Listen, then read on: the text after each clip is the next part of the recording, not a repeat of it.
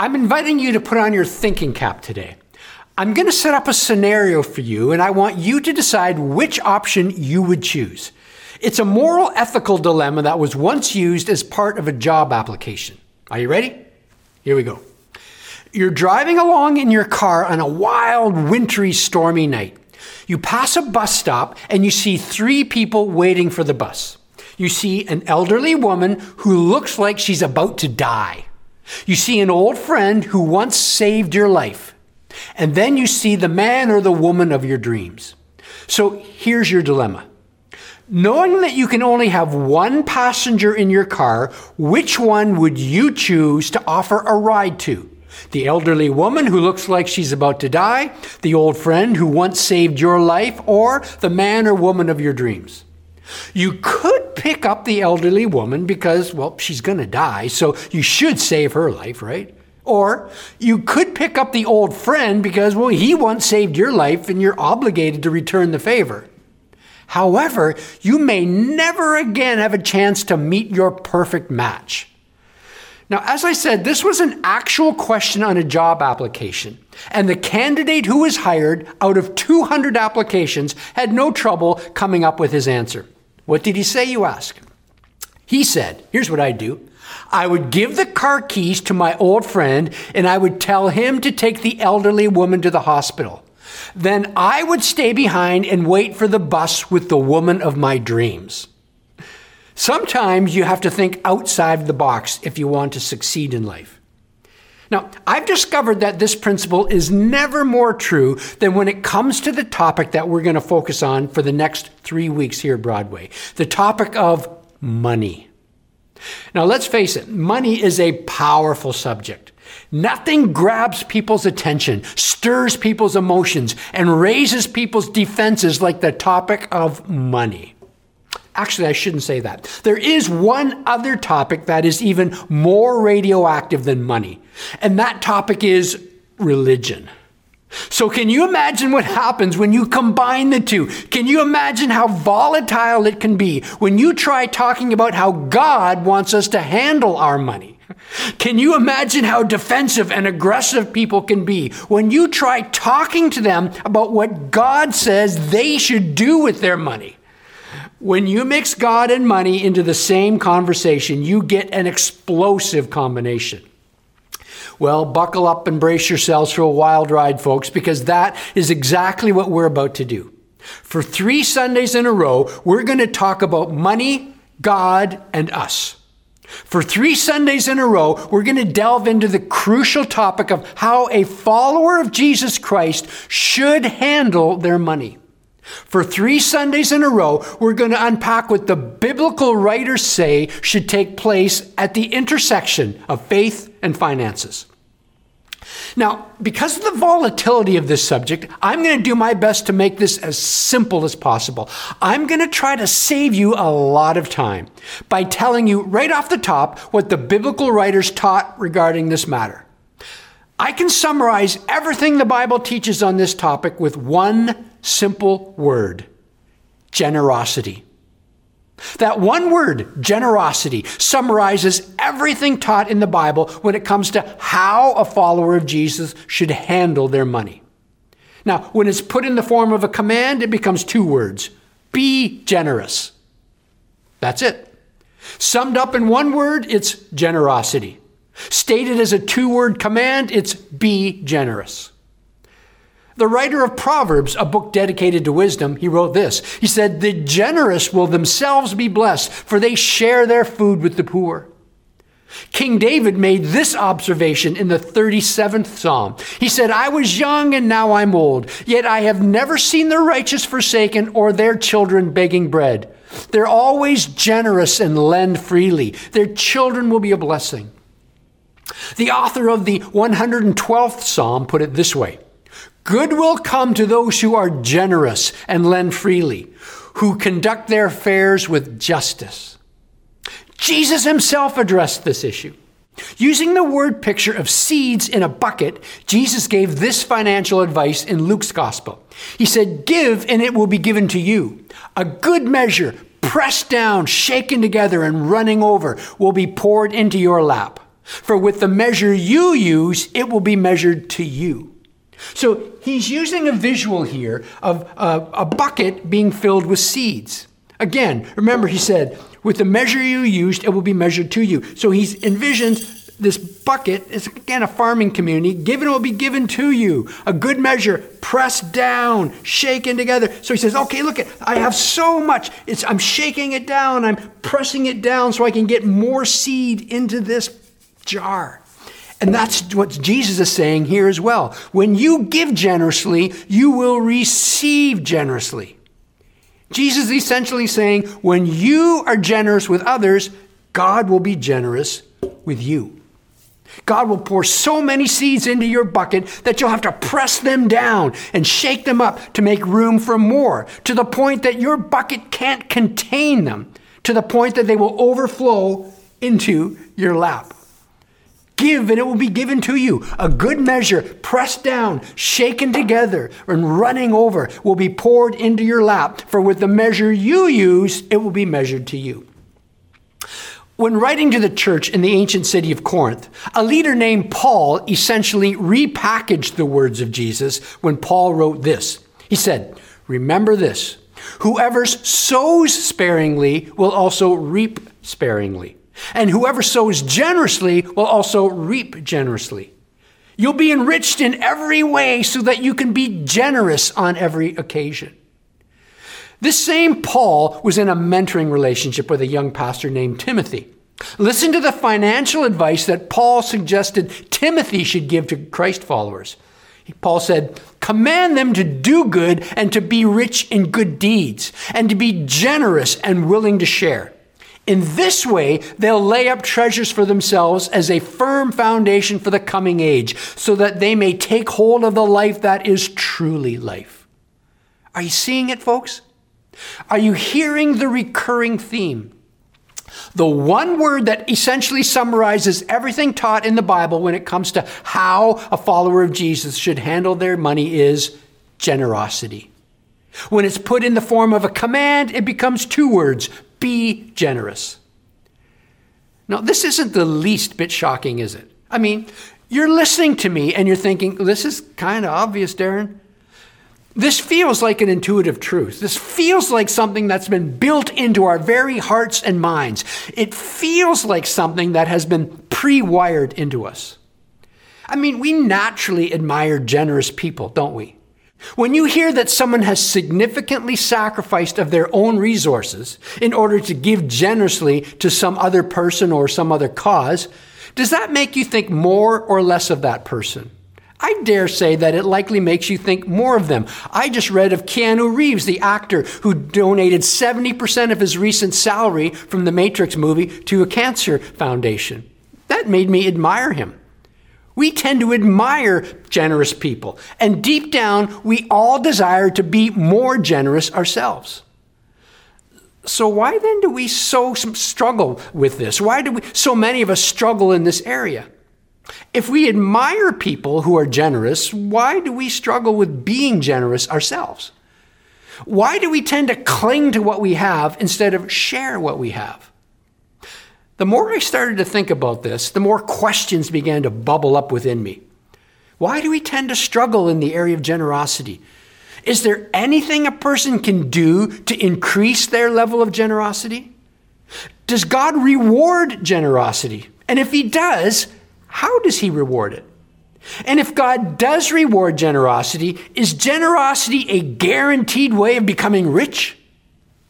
These are all excellent questions, and I'm here today to tell you that we're going to answer every single one of these questions over the next 3 weeks.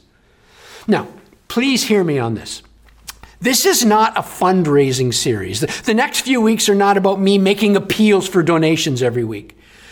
This is not a fundraising series. This is a life-changing series. This is a life-changing series about a life-changing topic. If you will apply what we're about to learn, it will literally change the quality of your life today and the quality of your life in eternity. I guarantee it. Based on the authority of the Word of God, I guarantee it. I mean, ponder this with me for a moment. How much of your life is spent thinking about, worrying about, fretting about finances? How much emotional energy do you spend on the topic of money? How much you have, how much you need, how much you want? How much anxiety in your life can directly be traced to money? Well, here's the thing. What if I could tell you that there is a way out of that anxiety, a biblical way, a God-endorsed way? Would that interest you? Well, there is a way. And this series is designed to unpack and explain that way, the way to both financial peace and eternal prosperity. You heard me correctly. Over the next few weeks, we're going to discover the biblical pathway to financial peace and to eternal prosperity. And as I hinted at the top of today's teaching, we're going to discover that that pathway is a bit counterintuitive. That pathway is a bit outside of the box. Now, we're going to begin our journey down that pathway today by laying out one of the most basic financial principles taught in the Bible. We just touched on it a moment ago, actually. It's found in the second letter that the Apostle Paul wrote to the church in Corinth. It's found in 2 Corinthians chapter 9, verse 6. While you're turning to that passage in your Bible, let me set the scene that's taking place behind the words that we're about to read. The year is roughly 55 AD. The Church of Jesus Christ is in its infancy, as it has only been about 20 years since Jesus has died and risen from the dead. After a couple of years of rapid growth in the city of Jerusalem, things had become more difficult. The Jewish response to those first Christ followers had now hardened, and a serious persecution had begun. Christ followers in Jerusalem were now being disowned by their families, disinherited by their fathers, and discharged of their duties. To make things even worse, Jerusalem was experiencing a severe famine. Food was scarce and people were suffering. The church in the city of Jerusalem was in dire need. So one of the leaders of the movement, a man named Paul, decided to collect an offering from the other churches in order to give it to the mother church in Jerusalem, the church that started it all. It was a free will offering, meaning people were not obligated to give. It was entirely their choice. Now, in Paul's letter to the church in Corinth, he was letting them know that he'd be traveling through their city on his way to Jerusalem, and he would be collecting whatever money they had set aside. Now, as a way of motivating the Corinthians, Paul shared an example of how churches in another region had already responded to his appeal. The example that he used was some churches in the region of Macedonia. Think modern-day Greece. Now, understand this. If the people in Jerusalem had it bad, it could be argued that the people in Macedonia had it even worse. Macedonia was in shambles. The Romans had taken over all their silver and gold mines, so they had lost much of their income. The Romans had taxed their copper and iron smelting, so they lost even more income. The Romans had canceled the Macedonians' right to cut down trees for shipbuilding and even for home building, so their poverty got worse. And to add insult to injury, the Romans had fought several wars on Macedonian soil, so their land was decimated and many of their cities were destroyed. I mean, the Macedonian churches were suffering. But listen to how they responded to Paul's financial appeal. Paul describes the response starting at verse 1 of chapter 8. He says this, "And now, brothers and sisters, we want you to know about the grace that God has given the Macedonian churches. In the midst of a very severe trial, their overflowing joy and their extreme poverty welled up in rich generosity." There's that word again, generosity. Now admit it. You've probably thought something like this over the last few moments. Hey, it's easy to be generous when you're rich. You want me to be a lot more generous? Sure, just give me a lot more money and I'll gladly be a lot more generous. Well, the Macedonian Christians blew that kind of thinking out of the water. In the midst of a very severe trial, their overflowing joy and their extreme poverty welled up in rich generosity. The Macedonians were not rich people, but the Macedonians were generous people. Keep reading how Paul described their generosity. He says, "For I testify that they gave as much as they were able and even beyond their ability." entirely on their own, they urgently pleaded with us for the privilege of sharing in this service to the Lord's people. These poverty-stricken people literally begged Paul to collect an offering from them. That is biblical generosity. And that brings us to the passage we're focusing on today. After holding the Macedonians up as an example of generosity, Paul lays down a basic and foundational principle when it comes to how a Christ follower should handle their finances. He gets to it in the 6th verse of the 9th chapter. This is what he says. Remember this, whoever sows sparingly will also reap sparingly, and whoever sows generously will also reap generously. Now, Paul introduces it with the phrase, remember this. It's Paul's way of saying, hey folks, underline this. Do not miss this. What I'm about to tell you is crucial. Remember this, whoever sows sparingly will also reap sparingly, and whoever sows generously will also reap generously. This is as basic and natural a principle as you're going to find in life. It's a foundational truth. It's an obvious truth. It's a demonstrable truth. It's a truth you can witness in the natural realm. I mean, this truth is farming 101. I attended a high school that had a large population of farmers as students. Whether they arrived on the school bus or in their pickup trucks, they were easily recognizable. They simply had a way about them that set them apart from the rest of us city folk. Now, sitting in class with them, eating lunch with them, joking and interacting with them in all kinds of settings led me to gain a high level of respect, love, and appreciation for farmers. I remember sitting in the school cafeteria one day when completely out of the blue, the farmer sitting next to me said, "Hey, Darren, our mule died this morning." I said, "Okay, your mule died this morning. Why are you telling me this?" Without even looking up, he said, "I'm just notifying the next of kin." I love the story of the rookie preacher whose first church was out in the country.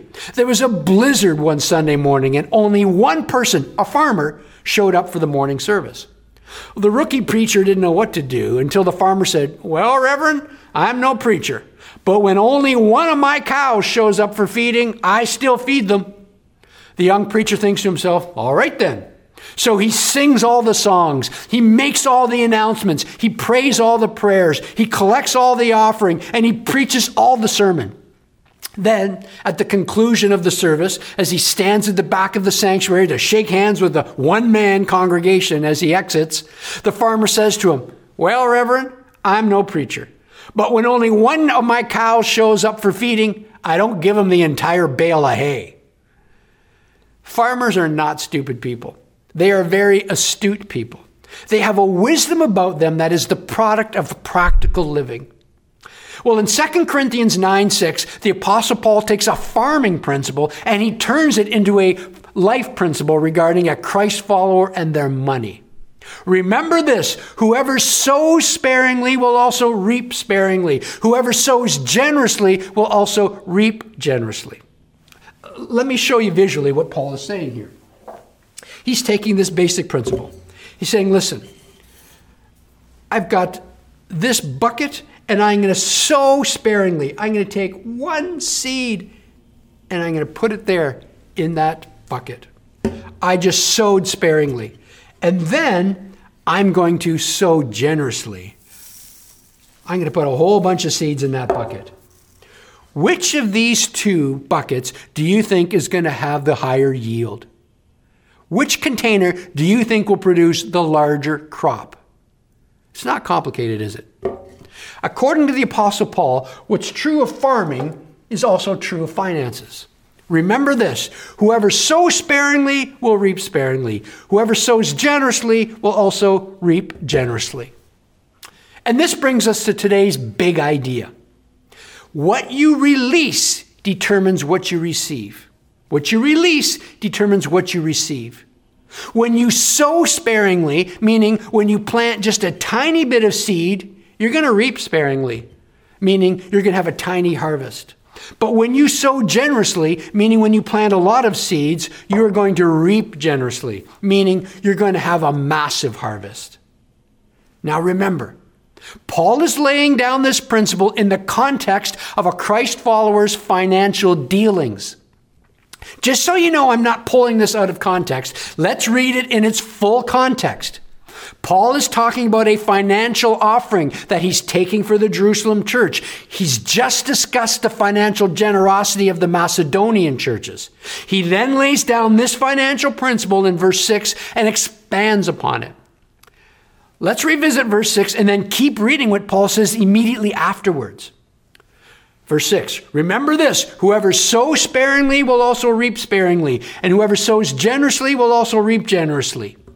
Each of you should give what you have decided in your heart to give, not reluctantly or under compulsion, for God loves a cheerful giver. And God is able to bless you abundantly, so that in all things and at all times, having all that you need, you will abound in every good work. As it is written, they have freely scattered their gifts to the poor. Their righteousness endures forever. He's quoting the Old Testament. Now, he who supplies seed to the sower and bread for food will also supply and increase your store of seed and will enlarge the harvest of your righteousness. You will be enriched in every way so that you can be generous on every occasion. And through us, your generosity will result in thanksgiving to God. The context is clear. And the content is clear. What you release determines what you receive. Now, please hear me. These are not the words of Pastor Darren. These are not the words of Joel Osteen. These are not the words of some TV preacher or traveling evangelist. These are the inspired words of the Apostle Paul. And Paul's words could not be any clearer. When it comes to a Christ follower and their finances, what you release determines what you receive. It's a farming principle. It's a life principle. It's a financial principle. It's a biblical principle. When it comes to the money that God has placed in our hands, God calls us to generosity. God calls us to be generous. And God promises to reward our generosity. So why then do we struggle in this area? Why then do we find it so difficult to be generous with our money? The Apostle Paul answers that question, and you and I are going to unpack his answer the next time we gather together. Let's pray together right now. God, I thank you for your word, for the truth in your word. And I thank you for your generosity in our lives. While we were still sinners, Christ died for us. You abundantly poured your love into our lives, even when we had turned our backs on you and rejected you. Your love was overflowing and overwhelming in our lives. You transform us with your love, with your grace, with your generosity towards us. We thank you for your love, for your overflowing grace and generosity and mercy.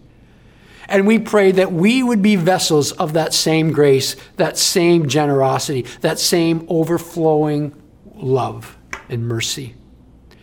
And not just in the relational realm, but in the financial realm as well. May we follow the Macedonians' example of being a wellspring of generosity and joy because of what you have poured into our lives.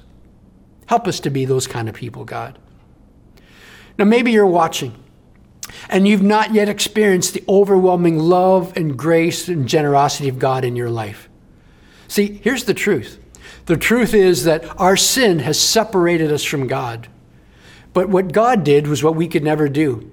He poured love and grace and mercy and forgiveness into our lives through his son, Jesus.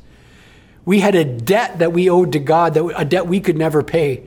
So he was incredibly generous. He came and paid our moral debt. The Bible says the wages that sin pays is death, but the gift of God is eternal life through Jesus Christ our Lord. So he generously paid our moral debt through his death and resurrection. And it's a gift that you can receive. If you'd like to receive it, to receive God's forgiveness and mercy and grace in your life, just pray this prayer with me right now. God, I acknowledge my rebellion. I acknowledge my need for forgiveness. I accept your gift. Come into my life. Change me from the inside out and begin to transform my life by your grace from this moment forward. In Jesus' name I pray. Amen. If you prayed that prayer with me or would like more information about what it means to follow Jesus, I suggest you text the number on the screen right now. We're not tricking you. You're not joining Broadway. We're not going to put you on a mailing list, but we will interact with you and answer any questions you have and try to help you in any way that we can. God bless you. Join with us next week as we continue in this journey, as we look at the topic of generosity and what God teaches and what God calls for us in this whole area of stewardship and generosity. We're going to answer some crucial questions. If generosity is so obvious, why do I struggle with it? We're going to answer that question next week. God bless you. Thank you for being with us on Church Online today.